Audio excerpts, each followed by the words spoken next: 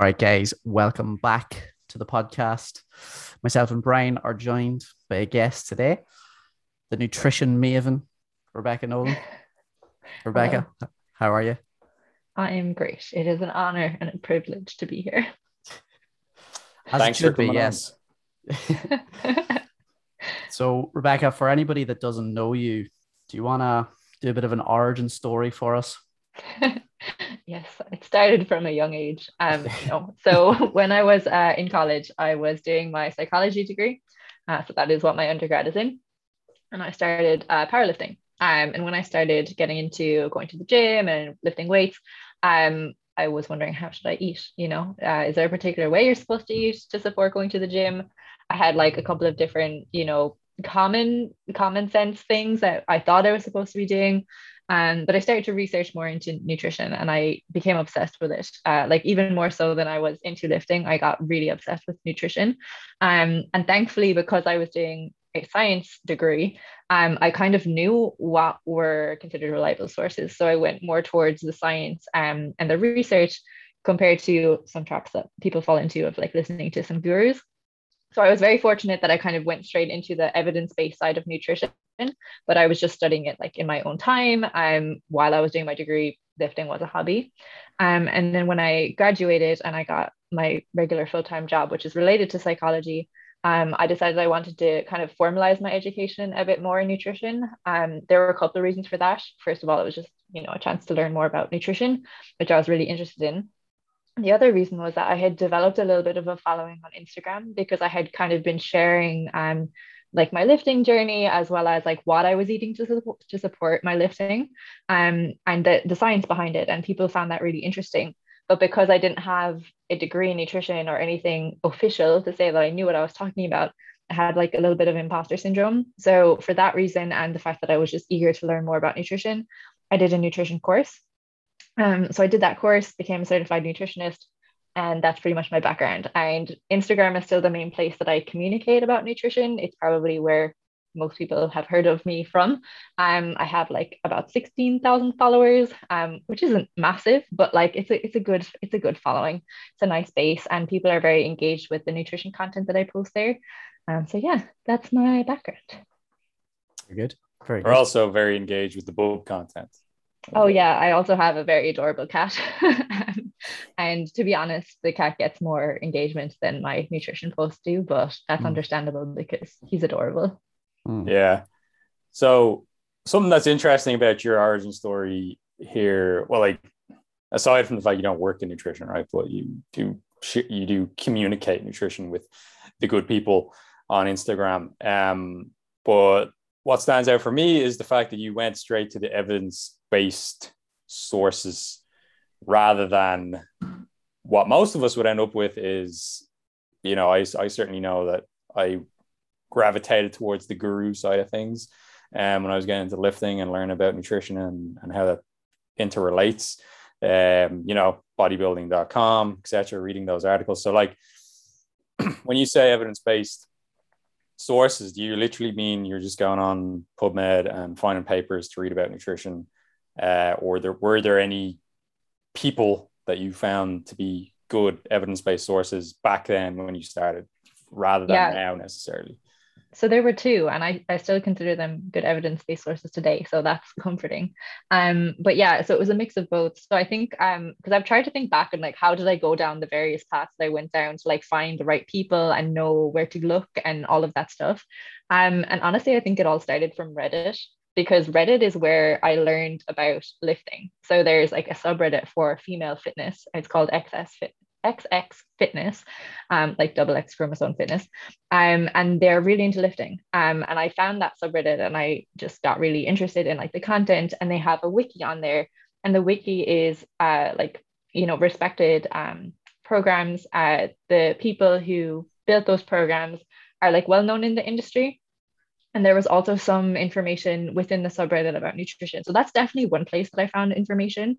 And I don't know if that's where I discovered Lane Norton or if it was somewhere else, like another rabbit hole that I went down, but I did discover Lane Norton. And I started consuming his content. And then I found his podcast, which at the time he was doing with Sohee Lee. And so I just like devoured that. Like I listened to it like whenever I had free time, I was listening to that podcast, like putting makeup on in the morning, like walking to college in breaks from lectures. Like I was obsessed. And then through Lane, because they would have like different guests on, I kind of developed that web of like, okay, that's the person who knows about like leucine, or like, okay, he works with Brad Schoenfeld, and Brad Schoenfeld is like an expert on hypertrophy. So I was able to like find the evidence-based people who were doing the research and then read their research. So like that's kind of how I made my way into the actual research papers. And then Sci-Hub was something that we used in college anyway to get access to psychology papers. So I knew that I could like get Sci-Hub access to nutrition papers. So I wasn't like paying for, journal memberships or anything. I was getting them the bad way. But yeah, and then so it was Elaine Norton's podcast. And then somehow I also discovered Danny Lennon. So he was doing Sigma Nutrition podcast at the time, probably quite early days. I think this was probably like, I think what year it would have been, maybe like 2014 or something like that, like a good couple of years ago, maybe like 8 or 9 years ago. Yeah. So it was kind of early days, but again, like I found Danny, all of the guests that he had on, all of that amazing content. So that's kind of like how I made up my way in there. Yeah, very good. It's a nice way to get involved rather than me just going home after school every day and reading charlespoliquin.com. Yeah, I think I got quite lucky that way. But like, I mean, even like as I was starting out, I was still like, I think when you grow up, at least for me, like you have an idea of what healthy is. So like before I started actually looking at nutrition content, I just started lifting. I was like, okay, I need to eat healthy. So that was like corn cakes with chocolate on them was like my idea of a treat. Like it was terrible. But that phase was like, I would say a couple of weeks until I was like, okay, researching what I should be eating and finding all of these people being like, oh, I don't actually need to eat corn cakes. Like that's not healthy. That's not going to help my lifting. I can eat like other things, like if it fits your macros and all of that stuff. Which Lane was like a huge proponent of at the time. So yeah, that was the history. I found Lane Norton from do you remember Vegan Gains on YouTube? Yes. Remember he used to just blast people. He just make videos just destroying, going into just like, oftentimes it wasn't even like he wasn't even abusing their knowledge. It was like their character and all these kind of things. So it was just, but I found Lane from him, interestingly. Yeah, I feel like, did Lane make a response to Vegan Gains? I feel like there might have been a back and forth there. It's a right few years ago now. From that happened, but I think he did, because I think he was the only one that had like, either had the acumen to properly respond to him. Because a lot of the other guys, he was ripping into like Thomas DeLauer, that keto guy, who's like clearly has no idea what he's talking about anyway. So I think Lane was like one of the only ones that was actually able to hit back against him. Nice. Yeah. And I think like Lane still puts out great content. I think like he is like a little bit of a controversial character for some people, and he's definitely like, his personality is very strong and some people don't like it, but like in terms of the content that he puts out and the way that he educates people about nutrition, like it's still fantastic. He's been going for years. He really knows what he's doing and how to communicate in a really great way. Yeah. He's a strong personality, but I would say like in comparison to some other individuals in the industry, like he's still, I would still consider him to be a good person, like he's not a complete asshole in a sense. Like he just exactly he has strong opinions on the things that he believes in, which is admirable. Yeah, and I think, I don't know why that podcast ended up like discontinuing, but like I think I also found like Sohi through that podcast. So I think she was doing her, was it her master's or maybe even her undergrad under Lane, like Lane was her supervisor. So they're doing the podcast together. And now she's also like continued doing that, and she's putting out amazing content too. So yeah, it's like, it's nice that the people who I initially followed are still going strong and communicating great information. So yeah. Yeah, they're very good sources. I remember listening to that podcast a lot as well, back in the day. It's all very good. Like Lane, and or kind of indirectly through Lane, like where it first came across the whole "if it fits your macros" concept. Yes, Actually, now that like all of these memories are coming back to me, so I think what it was is that one of the very first powerlifting programs that I ever did was Lane Norton's. It was either full or fat. It was like power hypertrophy upper lower, like that's the program.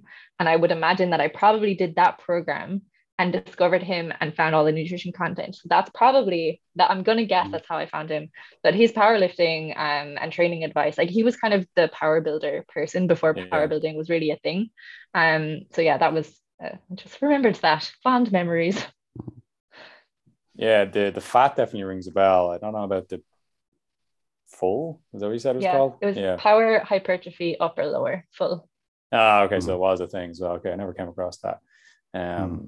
But yeah, good resources. Okay, that's fun to know. Yeah.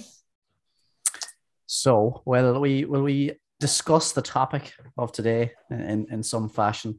So we got Rebecca on to talk a little bit about nutrition for powerlifting, bodybuilding, resistance training as a broad categorization. But I'll put this question to you, Rebecca, to get started.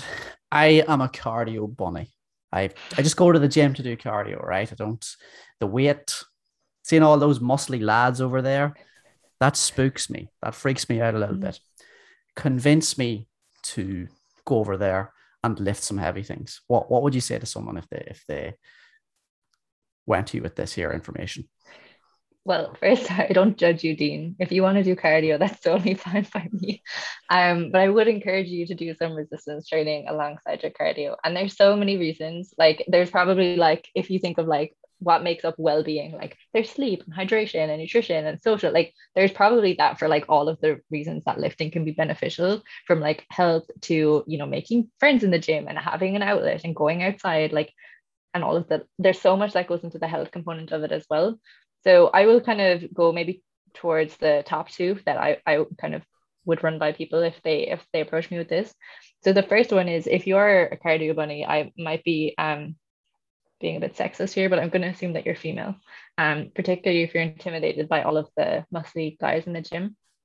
So one of the reasons that weightlifting is so amazing as a female is how it makes you feel when you feel strong. So like to see yourself making progress week to week when you start out and developing your strength, and there's something really empowering about it. So that's probably reason number one. So like regardless of all of the health stuff and why it's good for you and all of that, it just feels great and you feel really empowered and strong, and it grows your confidence, and that's just a huge part of it. And then the second part is, of course, all of the health benefits that go along with it. Within the health side, there's body composition too. So if you're carrying maybe a little bit of excess fat and you start to build muscle, like there's a lot of health benefits that come along with body composition changes, which people can also enjoy. But just building muscle has a lot of health benefits, both in the immediate term and the long term as you age. So we know that you're less likely to have falls, break bones, get injured. It has lots of correlations with living longer, living a healthier life. So there's a ton of both like near term and longer term benefits for weightlifting. And a subcomponent of that is the body composition changes that can often come along with it. But they're not something that I like to focus on too much as a benefit of weightlifting, because if you get into it just to change how your body looks, you're probably not going to stick with it. It's really like the process that's enjoyable. And when you focus on like making progress in the gym, the body composition changes just kind of come along with that. Whereas if you focus on the body composition changes, it can kind of take away from actually making progress and doing things the correct way. But yeah, two big goals. Like happy to dive into them in more depth if you want, but feeling empowered and strong and confident, and then all of the health benefits, of which there are so many, that come along with resistance training. Yeah, it's kind of like the way I kind of look at jiu-jitsu, just to sort of as a side note, because some people, because just when you mentioned the difference between wanting it for body composition versus wanting it for strength, it's kind of like some people do jiu-jitsu because it's like, I'm gonna use this on the street kind of thing, where it's like if you do jiu-jitsu because of the competitive nature of it and because you want to get better as a skill, I feel like that's more conducive to sticking at it in the long term, in the same way that, you know, obviously the body composition stuff is good about the gym, but that sort of progression towards getting stronger and feeling better over time. I think if you're focusing on that element of it a little bit more, it's gonna keep you doing it and keep the habit up for, you know, basically the rest of your life. At least that's what I've noticed with a lot of clients, you know.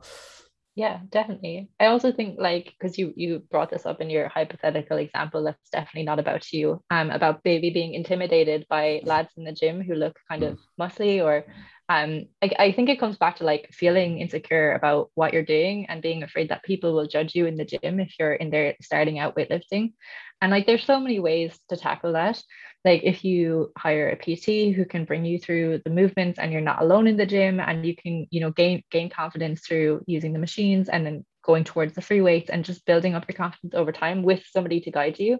Or like I just went straight in, and like I'm a very socially awkward, introverted, shy person. So I was super nervous when I started out in the gym. And gym anxiety was definitely like a real thing. So even when you get comfortable in your own gym, it can be really like worrying and anxiety inducing if you need to move gym. So like if you move house and you have to join a new gym, it can flare up again, and it's completely normal. And you just need to go in there and just do your thing. And you it's kind of like exposure therapy. Like you will get over it over time. And I think once you're there, if you're like, oh no, like people are looking at me, people are judging me, if you just take a second and be like, am I looking at other people? Like, am I judging other people? Like nobody's thinking like that in the gym. Everybody's just focused on what they're doing and worried about like other people thinking about them, but everybody's too busy thinking about, are other people thinking about themselves? Like it's just like it's not realistic to have those kinds of thoughts. So if you take a second and reflect, you can kind of like calm yourself down as well. But yeah, it's kind of like you need to push to get started, and whether that's just like going in and making yourself go through it and you'll overcome it as time progresses, or going with a PT who can kind of show you the ropes and help you gain that confidence before you go off on your own. Like there's different ways you can go about it. Yeah, there's a lot more that goes into it when you do move gym. Like even people are experienced with going to the gym, you know. Yeah. I've been lifting for like what, 14 15 years or something now, and like me and Fiona joined a gym down in Cork there just for a month because I was down there quite a bit this month, and it's a cool bodybuilding gym. And she was doing a bodybuilding type program, and I was like, I want to use all their nice bits of machines and machinery and stuff. But there's a lot of shit in there that I hadn't seen before. I'm looking at it like, what the hell is that? And like, and what how do you use it? Because like it doesn't always have the label on it to say what it is. So there was a hammer strength. I'm like 90% sure it's a split squat station, right? But so you throw your foot up on this thing and there's handles. So it looks like you could do shrugs with it, which you may be able to do, but I'm pretty sure it's built for doing split squats. But yeah, I was looking at it for like 1 or 2 sessions, and then I was opposite it on the hack squat, and then it suddenly came to me when I remembered I do split squats later. I was like, that would work for this. So you can be super experienced, but if you're going into a different environment, or like, Jesus, I was in the Irish Strength Institute recently with my friend Robbie works there, and like they have all mad shit that no other gyms in the country have, like those wobbly barbells and stuff, and it's like, like, you know, I've never seen this before, and that's like another level of it. But yeah, I mean, it's always going to be something like a bit of figuring out, and like that's part of the fun. It's like, okay, cool, new gym, let's try and figure out what the hell is going on here and what looks similar to where. Another thing that we often see arise in this conversation is, okay, so maybe Dean is no longer, you know, worried or anxious about going into the weight section, but maybe he's thinking, geez, I want to get like overly muscular by starting to lift weights. Like, obviously we're kind of joking here, and like it is more of a female situation we're talking about in this case, right? Especially for the fear of gaining too much muscle mass. So do you want to tell us a bit about how to allay that fear potentially? Yeah, for sure. So I mean, I don't want to be like condescending in my answer. Like I want to give like a good explanation, but like essentially like that's not going to happen. Like if it was that easy to gain muscle, like bodybuilding competitions would not be a thing. Like it wouldn't be competitive. We'd all be walking around pretty jacked. It's not easy to gain muscle. Well, as a female, it's pretty hard. Some people have better genetics and they are more capable of gaining muscle, but even women who are naturally muscular, they're not bulky. And they often have physiques that if you saw them like on a magazine or whatever, you'd be like, oh, I want to look like that. So I think the kind of typical thing that we think of when we think bulky, we're often thinking of females who have been enhanced, so like using performance enhancing drugs and are on like the Olympia stage or something like that. And that's just not what a normal gym goer looks like. So those people are on that stage, like you see crazy pictures of them on the internet because they are not the norm, they are the outliers. So for the casual person going to the gym, you're not going to just wake up one day and be bulky. I almost wish that was the case because some females want to gain a lot of muscle, including myself, and it's really difficult. So I've been training how long? I probably like 7 or 8 years. And you can't tell that I lift. It's really hard to gain muscle without taking steroids. So I would completely assuage that fear. It's very unlikely that you're going to end up bulky. And even if you started to notice like after, I don't know, 2 years of training that you're starting to gain a little bit of muscle, like you don't have to keep gaining muscle. You know, there's different styles of training. You could just not eat as much protein. Like there's lots of different tactics you could use to reduce the muscle gain as well. Not that I think that would ever really be a situation that somebody would want to do that.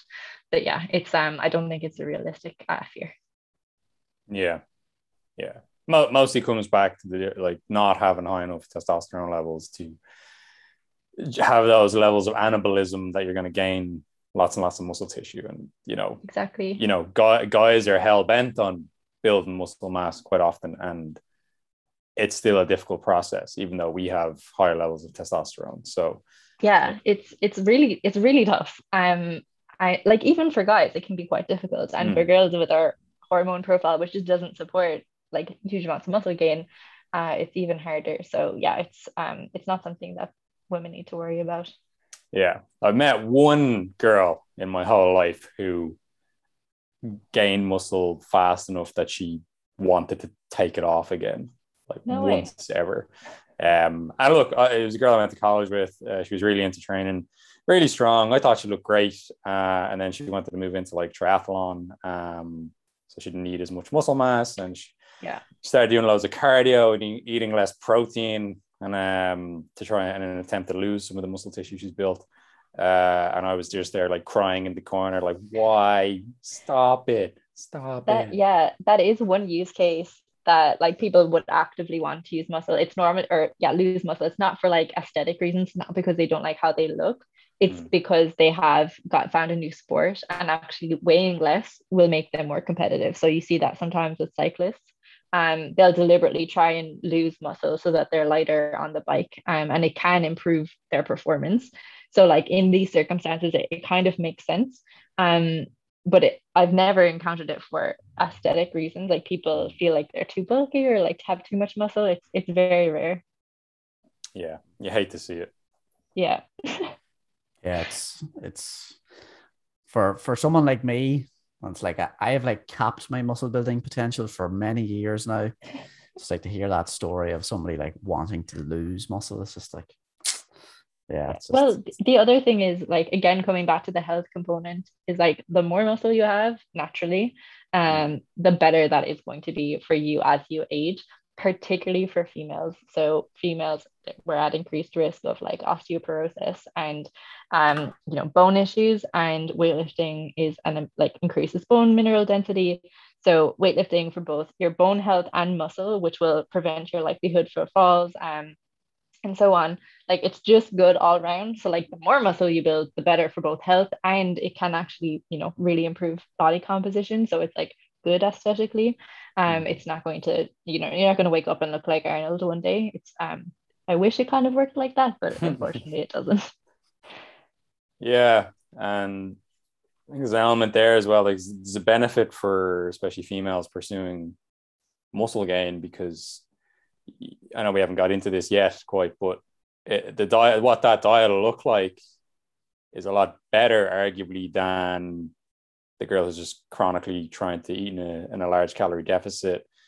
So the girl who's saying like, I'm trying to get stronger here, I'm trying to put on muscle tissue, they're going to be eating more nutrients, they're going to be eating more calories. they're going to have a bit like an easier, more flexible time living their life outside of training, you know, if they want to go on nights out, if they want to have meals with friends and stuff. So that's another big piece to it, where if your goal is not just to be like the smallest version of yourself, you know, life can have a lot of different benefits, let's say. Yeah, I mean, that's another one of those benefits in the wheels, is that like it can really change your attitude towards yourself, like towards your body, towards like dieting culture. Like your mindset completely shifts, because you've gone from the circumstance where you're just focused, like you said, on being smaller, to wanting to be strong and like build up your capacity in the gym, and you need to eat to do that. And like people's relationship with food can completely shift, and your relationship towards yourself, like again, it's kind of tied to the empowerment thing, but like if you see yourself getting stronger and more capable as you go to the gym and as you lift heavier and heavier weights, like that does amazing things for like your relationship towards yourself, because you're not viewing your body as something that needs to be smaller. You're viewing it as something that's like strong and capable, and like you're the one that's doing all of that. Like it's all on you. You're the one going to the gym, you're the one pushing yourself. So it's really great from that aspect as well. Yeah, 100%. Yeah, I know from speaking to girls that do go on a journey of building muscle and strength, as you say, like it is very empowering for them. Like one in particular, you know, I always think like she had very good genetics for strength building and muscle building, and she was like stronger than most of the lads in the gym. And she would always like say to me, it's just like, yeah, it's nice to be stronger than most of the lads in here, let alone the girls. Like, you know, it's like, yes, it probably feels really good to be stronger as a woman than the average man, like, you know. Yeah, Whereas, it's like, amazing. It's like, I mean, you don't want to take so much pride in it, but sometimes like you should. It's like you see lads in the gym who are lifting less than you, and you're like, I'm stronger. Like you're just completely smashing stereotypes, and that's a really feeling. Yeah, for sure. So what about like we've convinced the cardio bunny to lift some damn weights, right? But what do we do like if we want to like support recovery from strength training? So let's just make the assumption that the strength training plan is perfect. It's exactly what this person needs. But what do they do outside the gym that's gonna have a good effect on the results? Good question. So there's a couple of different things. I think just for my area of expertise, we can focus on nutrition. But Brian, I'm sure you have like lots about sleep and all of that good stuff that are other parts of recovery. But from the nutrition aspect, I'm sure people have seen this before, but it's kind of like a pyramid of priorities. And the base of that pyramid, so the most important thing is that you're eating enough food, so that you're actually fueling yourself. Your body has the energy that it needs to recover. And that's something that women struggle with, particularly if they went from the cardio bunny mindset of like move as much as possible, eat as little as possible. And if they're coming from a background of extensive dieting, it can feel really scary to try and increase calories. It's probably a mistake that a lot of women make when they start weightlifting, is eating too little. But you need to increase food. So once we have our calories, we're fueling at the right level, then we can start to worry about some of the other stuff, like, okay, how much protein are you eating? How, like, what does your meal frequency look like? Are you like fasting? Are you not eating around your training? So there's a couple of like more advanced things that we can start to look at with nutrition to figure out, like, are you supporting your recovery optimally? So I go from calories and then probably just go to protein, which if we're focused on women is also something that we struggle with. We often don't eat enough protein. I think there's some research to support that, like men just have more of a taste, like a preference, a natural preference towards protein compared to women. But there's obviously ways around this as well. So it's a matter of, first of all, looking at how much protein you're eating.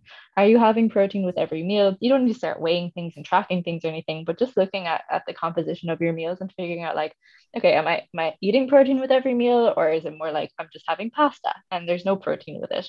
So looking for small wins where you might be able to just introduce, like, okay, maybe I can have some chicken with my pasta.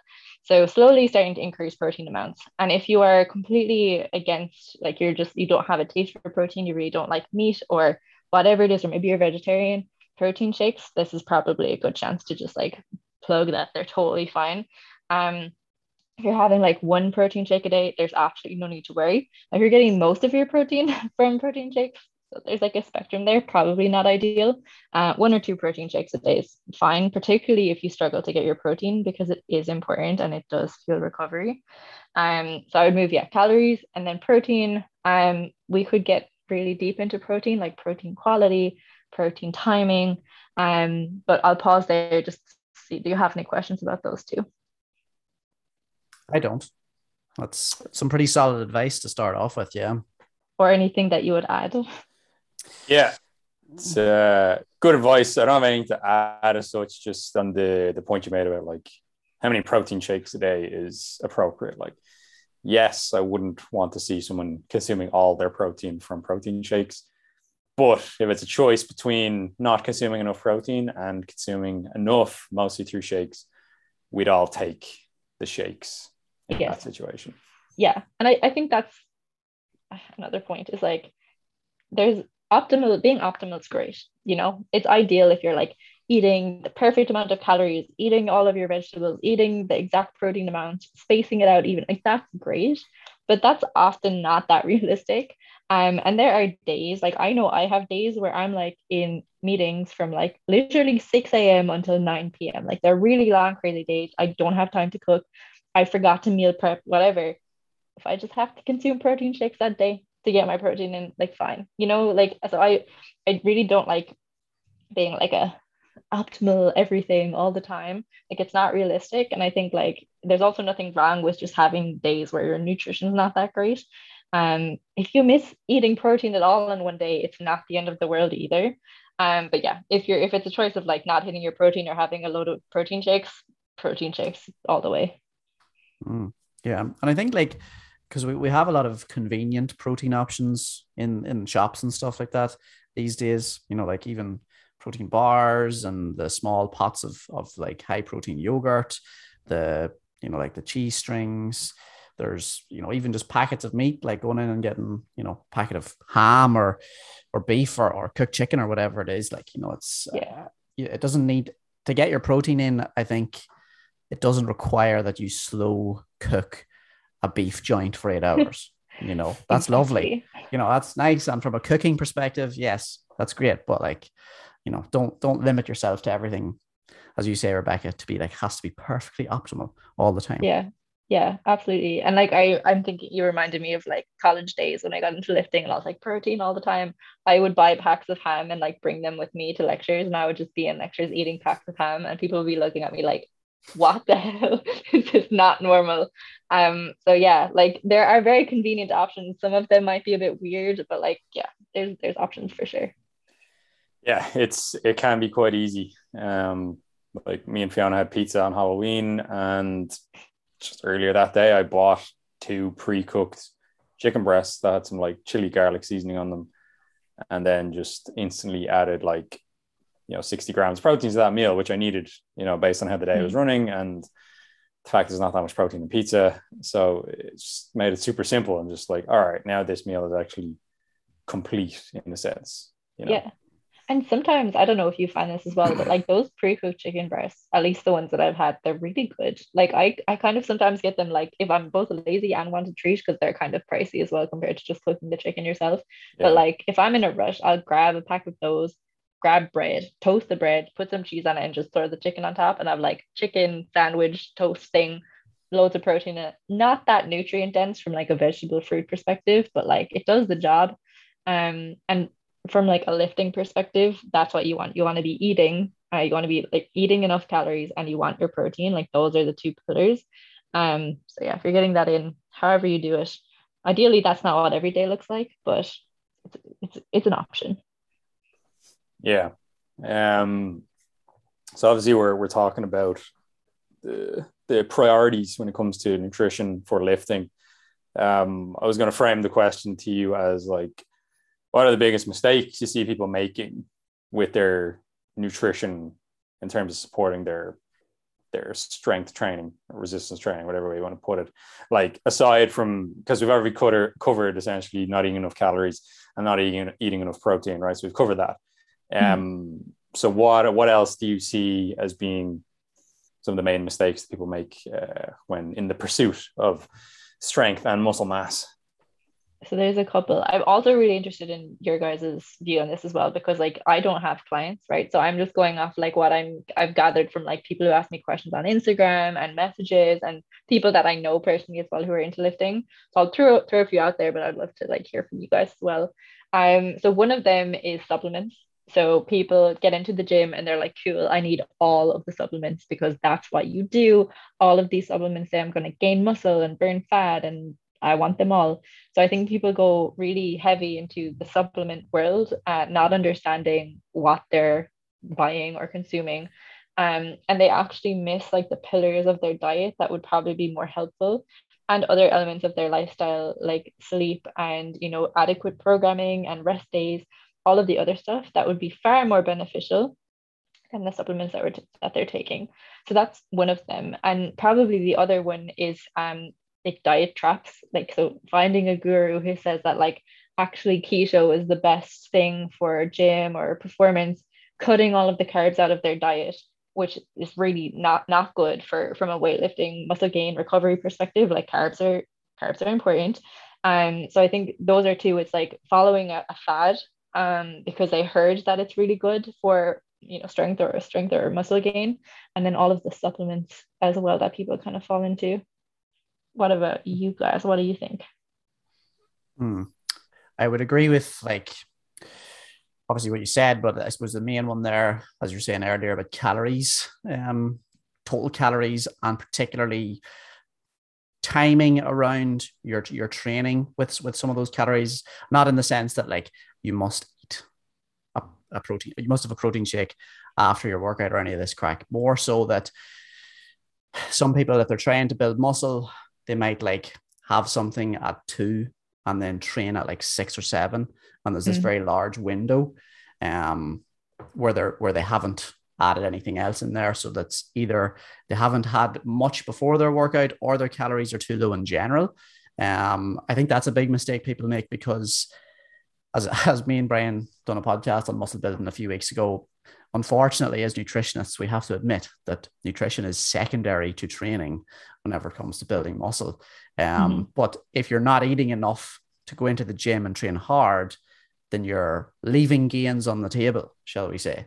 So I think that's a big mistake that people make. Obviously, total calories and protein is important as a first port of call, but you know, if you're leaving large gaps and you're going to the gym maybe and you've not had any carbohydrates to give you that little bit of an extra boost, or you're going in hungry or underfueled, and this is for athletes in general, but specifically for people that's building muscle, you need to have that fuel to train hard, to create the stimulus to tell your body, put some muscle on here, please.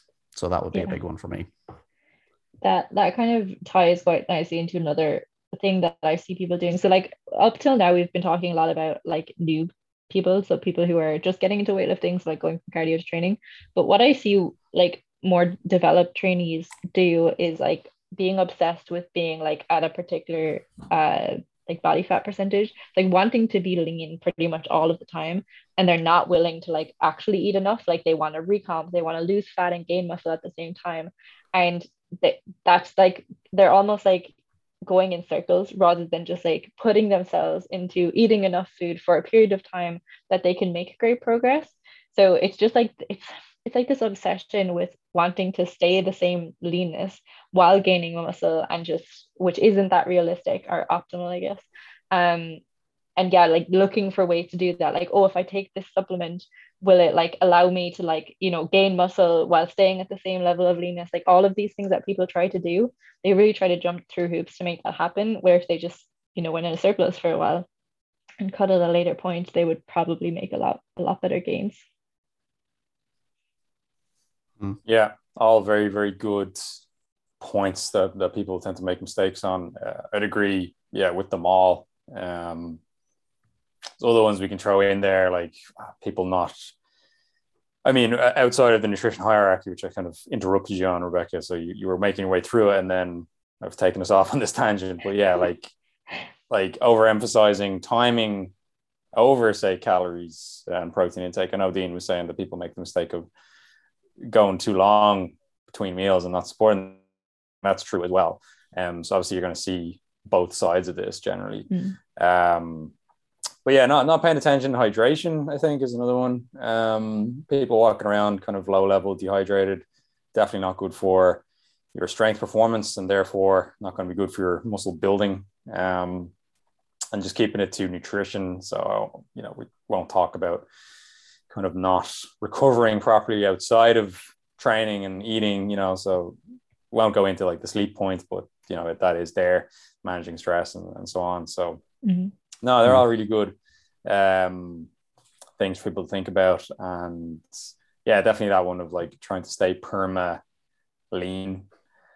And I think what you can tie into that to some extent is people eating too cleanly as well, if they're struggling to put on mass and trying to do it all through like quote unquote clean food, and then just it's making it such a struggle to hit the calories that they need to actually get some growth going on. So that's another one. I suppose like on a grander scale, not having some objective feedback for all this stuff, so people saying like, oh, I eat loads but I can't put on weight. It's like, well, how much do you eat? It's like, I don't know. Like, well, you need to have some sort of gauge or reference point for, okay, this is roughly how much I'm eating now.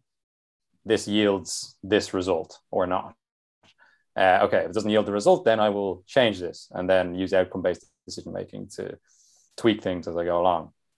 But people just kind of winging it and saying like, yeah, geez, I ate loads yesterday. And it's like, well, what about today and tomorrow and the day after and the day after that? You need to have some sort of way to kind of gauge that stuff.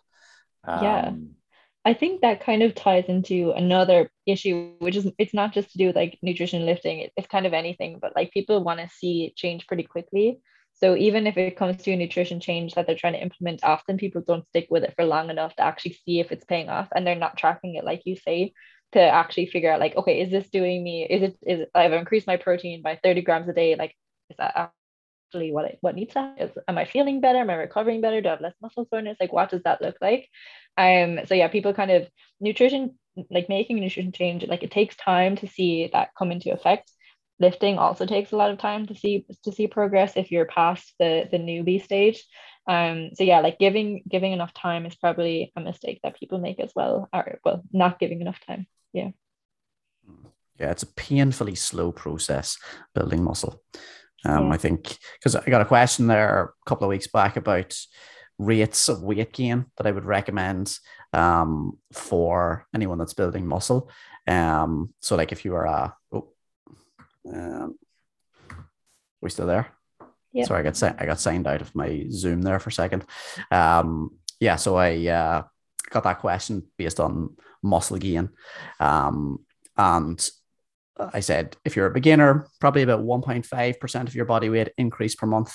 Then if you're more advanced, 0.5% body weight increase per month. So like in the middle of that is a 1% increase in body weight per month for muscle gain. Whereas if we relate that back to fat loss, you could feasibly lose 1% of your body weight per week. And that would be decent, like fairly reasonable progress. So that's a big difference in changes in body mass when we look at muscle gain versus fat loss. And that's why I think some people, like, they are in the perpetual fat loss phase because it's more immediately rewarding versus the muscle gain, which, as I say, is glacial in some cases. Yeah, I mean, you could take those numbers and half them for women. Like the rate of muscle gain for women is even slower, and it can be depressing. Like I'm bulking right now, and like it's uncomfortable. Like you know that you're gonna gain muscle really slowly. You know that you've gained weight, and some of it this fast. Like it's really like mentally challenging. But like you just need to know, like when you have confidence that like your the things that you're implementing have evidence behind them, you know that it's going to work. Like you're doing the right things, you're putting in the work. It's a bit uncomfortable, but like it's paying off in the long run. Like you're seeing progress in the gym as well, which helps. Like you can see your lifts increase.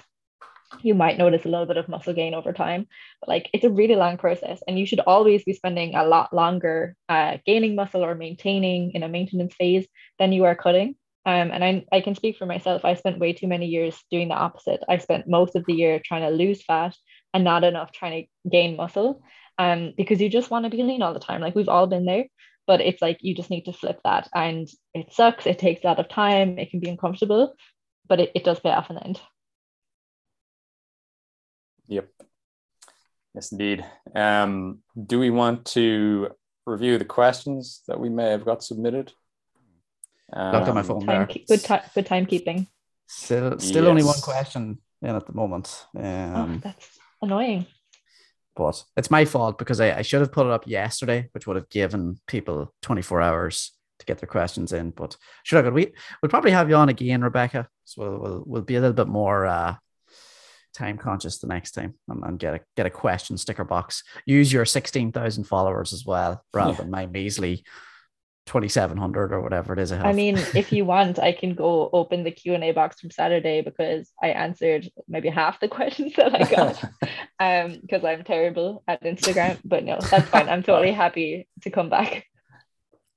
You're not terrible at Instagram. It's not actually your job and your line of work to do nutrition stuff, right? So we'll all but like slack. You're like, okay, I'm gonna do a Q&A, and then you like get all the questions. You're like, oh, I don't want to answer all of these. I'll just do half. Like it's my own fault. Well, then you just do the thing like what Alan does, like pick the top 5 or whatever. That's what I try to do. I'm like, which one of these have I not answered like 20 times before? And then also what creatine, you haven't answered much, right? Yeah, what's creatine? Never heard of it. And then like the ones that like will help the most people that I'm like, oh, that's an interesting one that like other people might get information from. So we did get a question though, so I'd say by the time we all answer this it'll be time to wrap up. But the question comes in: how did you guys feel starting out on your career working with people in nutrition? I think we all have like some interesting stories around that, but we'll let you start, Rebecca, since you are our guest for today. I don't work in nutrition. I'm underqualified to answer this question. Well, talk about your the general origins from your sort of qualification onwards, because I think that's where you stopped earlier on. How did I feel? It's kind of hard. It's kind of hard to think back on how I felt. I definitely felt like more confident that I had like the degree behind me, but like I still felt like, because for a while I was considering actually going into nutrition and doing like in my spare time, like so on weekends or something, one-to-one consultation. And you guys will be able to speak more to this, but like I found that really nerve-wracking. Like doing that when I've never done it before, having like just got my certification, the idea of like real people consulting with me and I had to help them with their problems or like their nutrition goals or whatever it was, like it's really intimidating because like people are putting a lot of trust and you have a lot of responsibility. So yeah, it freaked me out. But I didn't end up doing it. I was thinking about it quite strongly, but I would have burned out if I worked both weekdays and weekends. Maybe in the future though. But yeah, I think it was intimidating more than anything else. Yeah, like I suppose that what you said, like because it is it's a softer science, or at least there's an element of softness to nutrition versus like a harder science like physics or something like that. There is that element of you're going to have good communication skills. You're going to have to speak to people, listen to them, not just tell them what to do and be a drill sergeant, although that is the approach of some people. But yeah, like I would have had similar sentiments when I started. Like I was a PT first, and then I got my qualification, and I was doing like consultations as a personal trainer, but a lot of them were still kind of focused around nutrition because most of the time whenever you're working with people in the gym about exercise, you have them at a barbell or a machine or whatever it is. But if you're speaking to them in the office, you're doing some sort of an assessment with them or you're talking to them about their food. And I definitely think it is, because you have a variety of all these different issues that could come up, not just a case of, I know we've been speaking a lot about protein today or calories. Most of the time, it's not just that, like you're just not eating enough protein. There's all sorts of other things going on.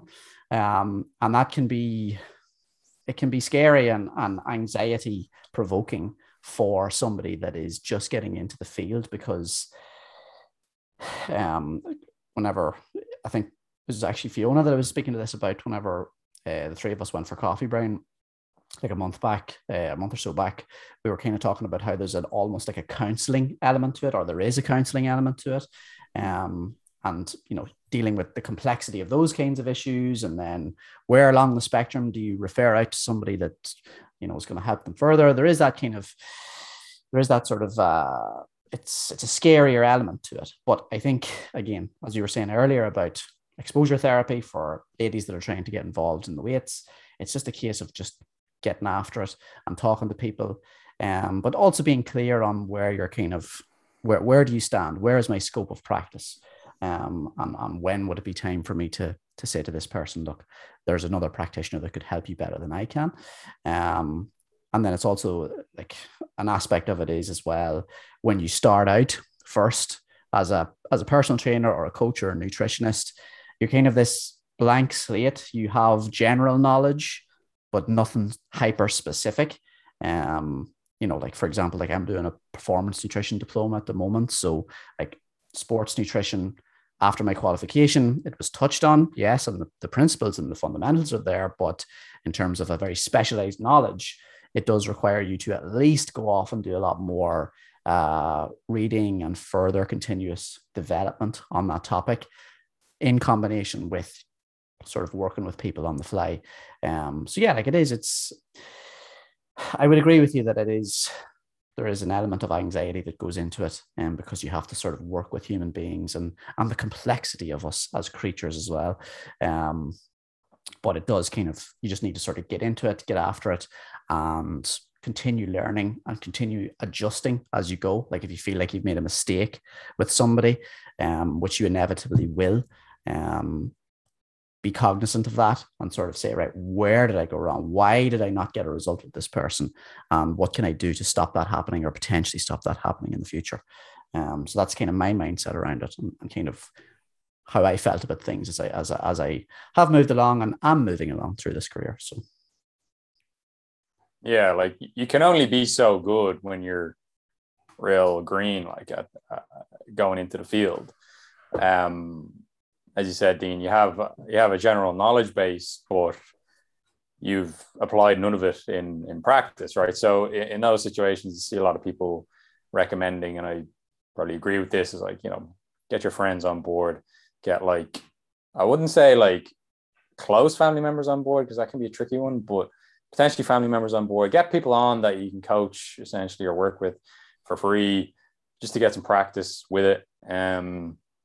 I've always worked as part of a team in some capacity. So like there's a nice element there where, you have the team to talk to if you get stuck, and maybe one of them will have some ideas and help you out. But, maybe you don't have a team, maybe you are working for yourself, as a lot of people are in this situation, but, try and build out a network of other professionals that you can say, people that you look up to, or your peers that maybe know more about certain issues than you do, and try and, learn from them as well. And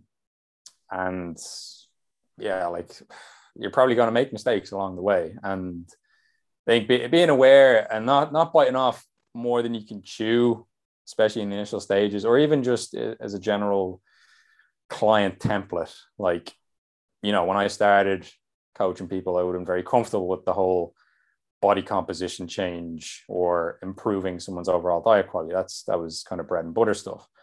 But if you'd put me in week one saying, hey, Brian, here's this disordered eating case that I now do loads of at this point, like I would have felt pretty stressed about that. I would have felt pretty overwhelmed. So there's always an element of easing your way into that stuff, because you can't just turn it away all the time, right? You can't just be like, no, I'm never. Well, obviously you can, it's whatever you want to do, but there's an element of stepping outside your comfort zone a little bit, right? If you're actually going to get some experience with this stuff, and there's always going to be a bit of a transition period where you're not as good as you would like to be in that area, but you can at least do no harm. Like that should always be the bottom line. So if you go in and then try some things and do no harm, that's and be helpful. Like that's good.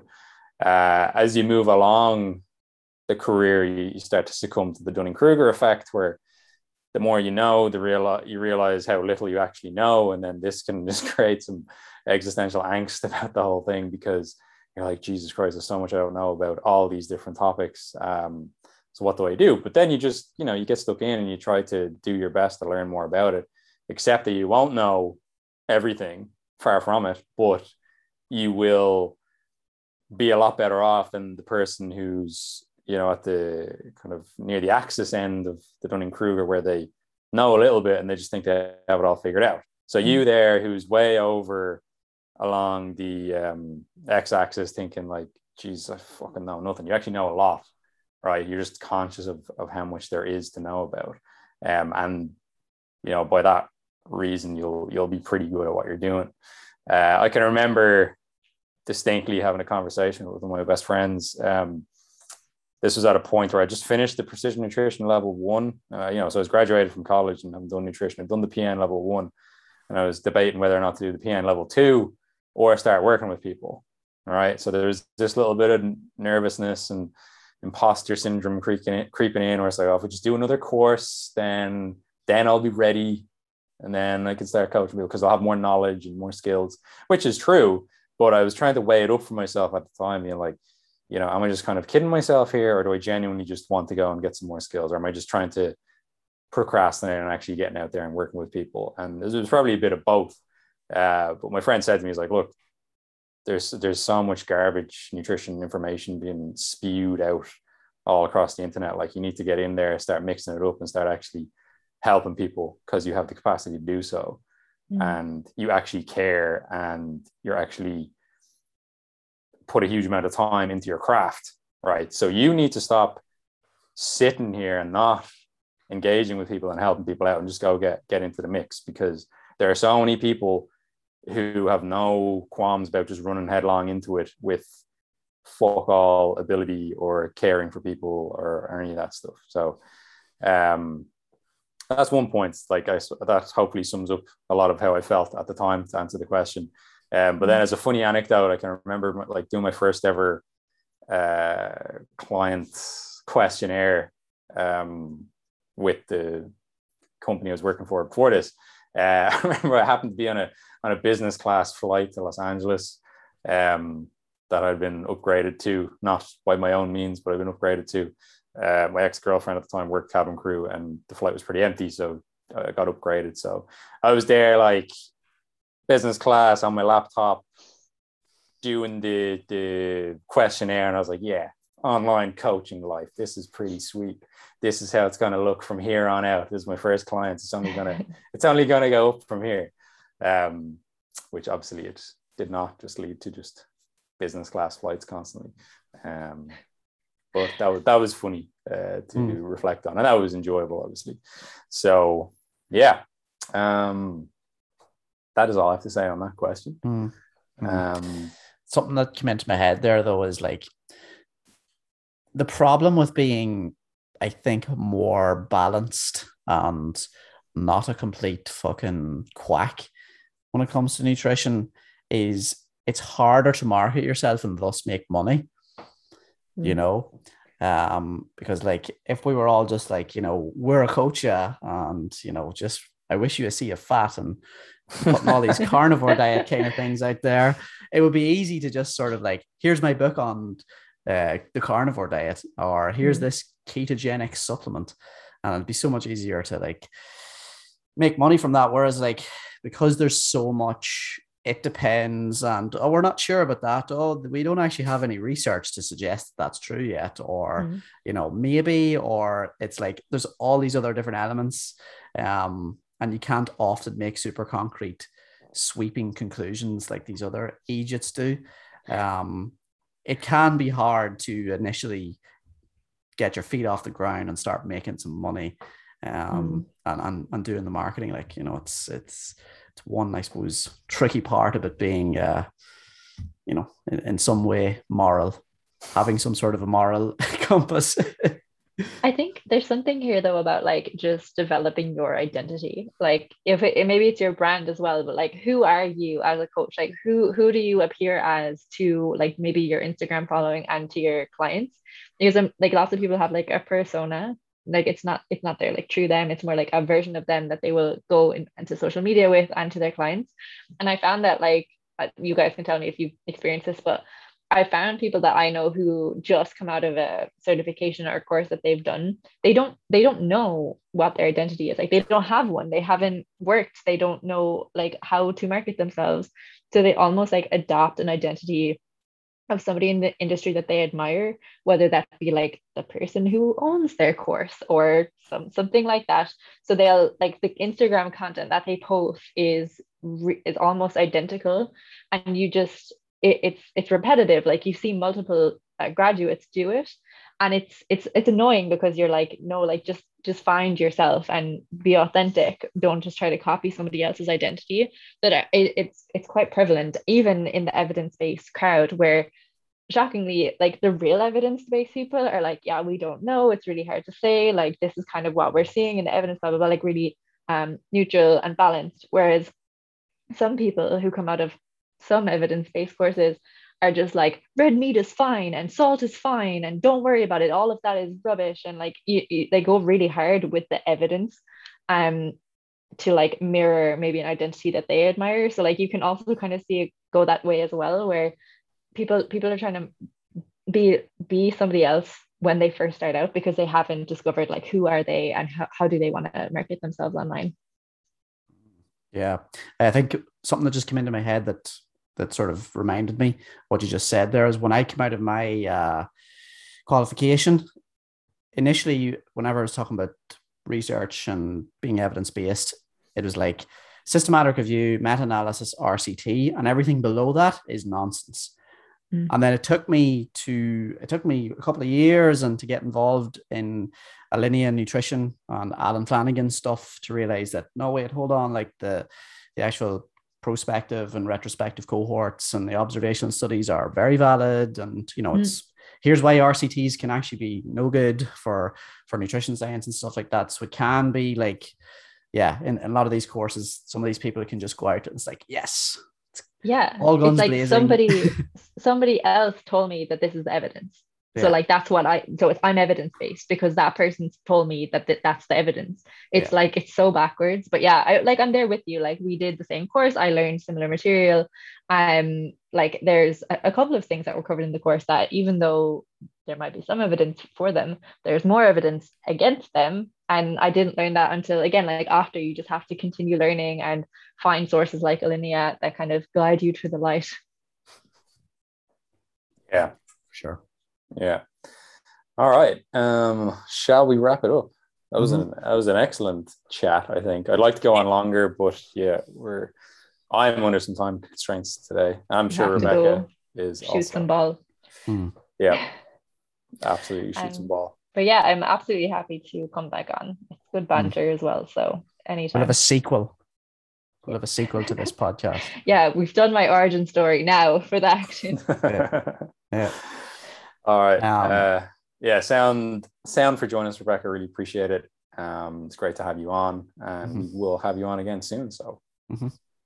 So Thank you. if somebody wants to see your content and potentially DM you about questions relating to creatine, um, where might they go and do that, Rebecca? They can find me on Instagram. So my handle is T to triceps. So it's T like cup of tea dot to to dot triceps.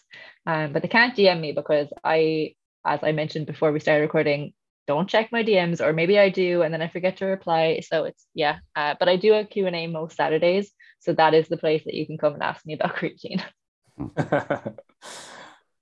okay. Anything else you want to direct people at, or that good? No, I don't have anything else. I don't have TikTok. I'm not down with the user or anything. I just have Instagram. So that's it. Sweet. All right then. Okay, we shall let you go then. Thanks. Yeah. You sound unsure, but yes, thank you both so much for having me. It No, was sorry. fun. I can't remember if we were going to wrap up as well and plug our things, or What do we do with this again, Dean? Well, because Rebecca doesn't do any coaching, we can plug our own coaching. So, Yeah. Brian, if somebody wants to build muscle and get their nutrition in order, where do they go and what do they do? Okay, so you can work with myself and Dean, featuring special guest Rebecca as a friend of Brian and Dean.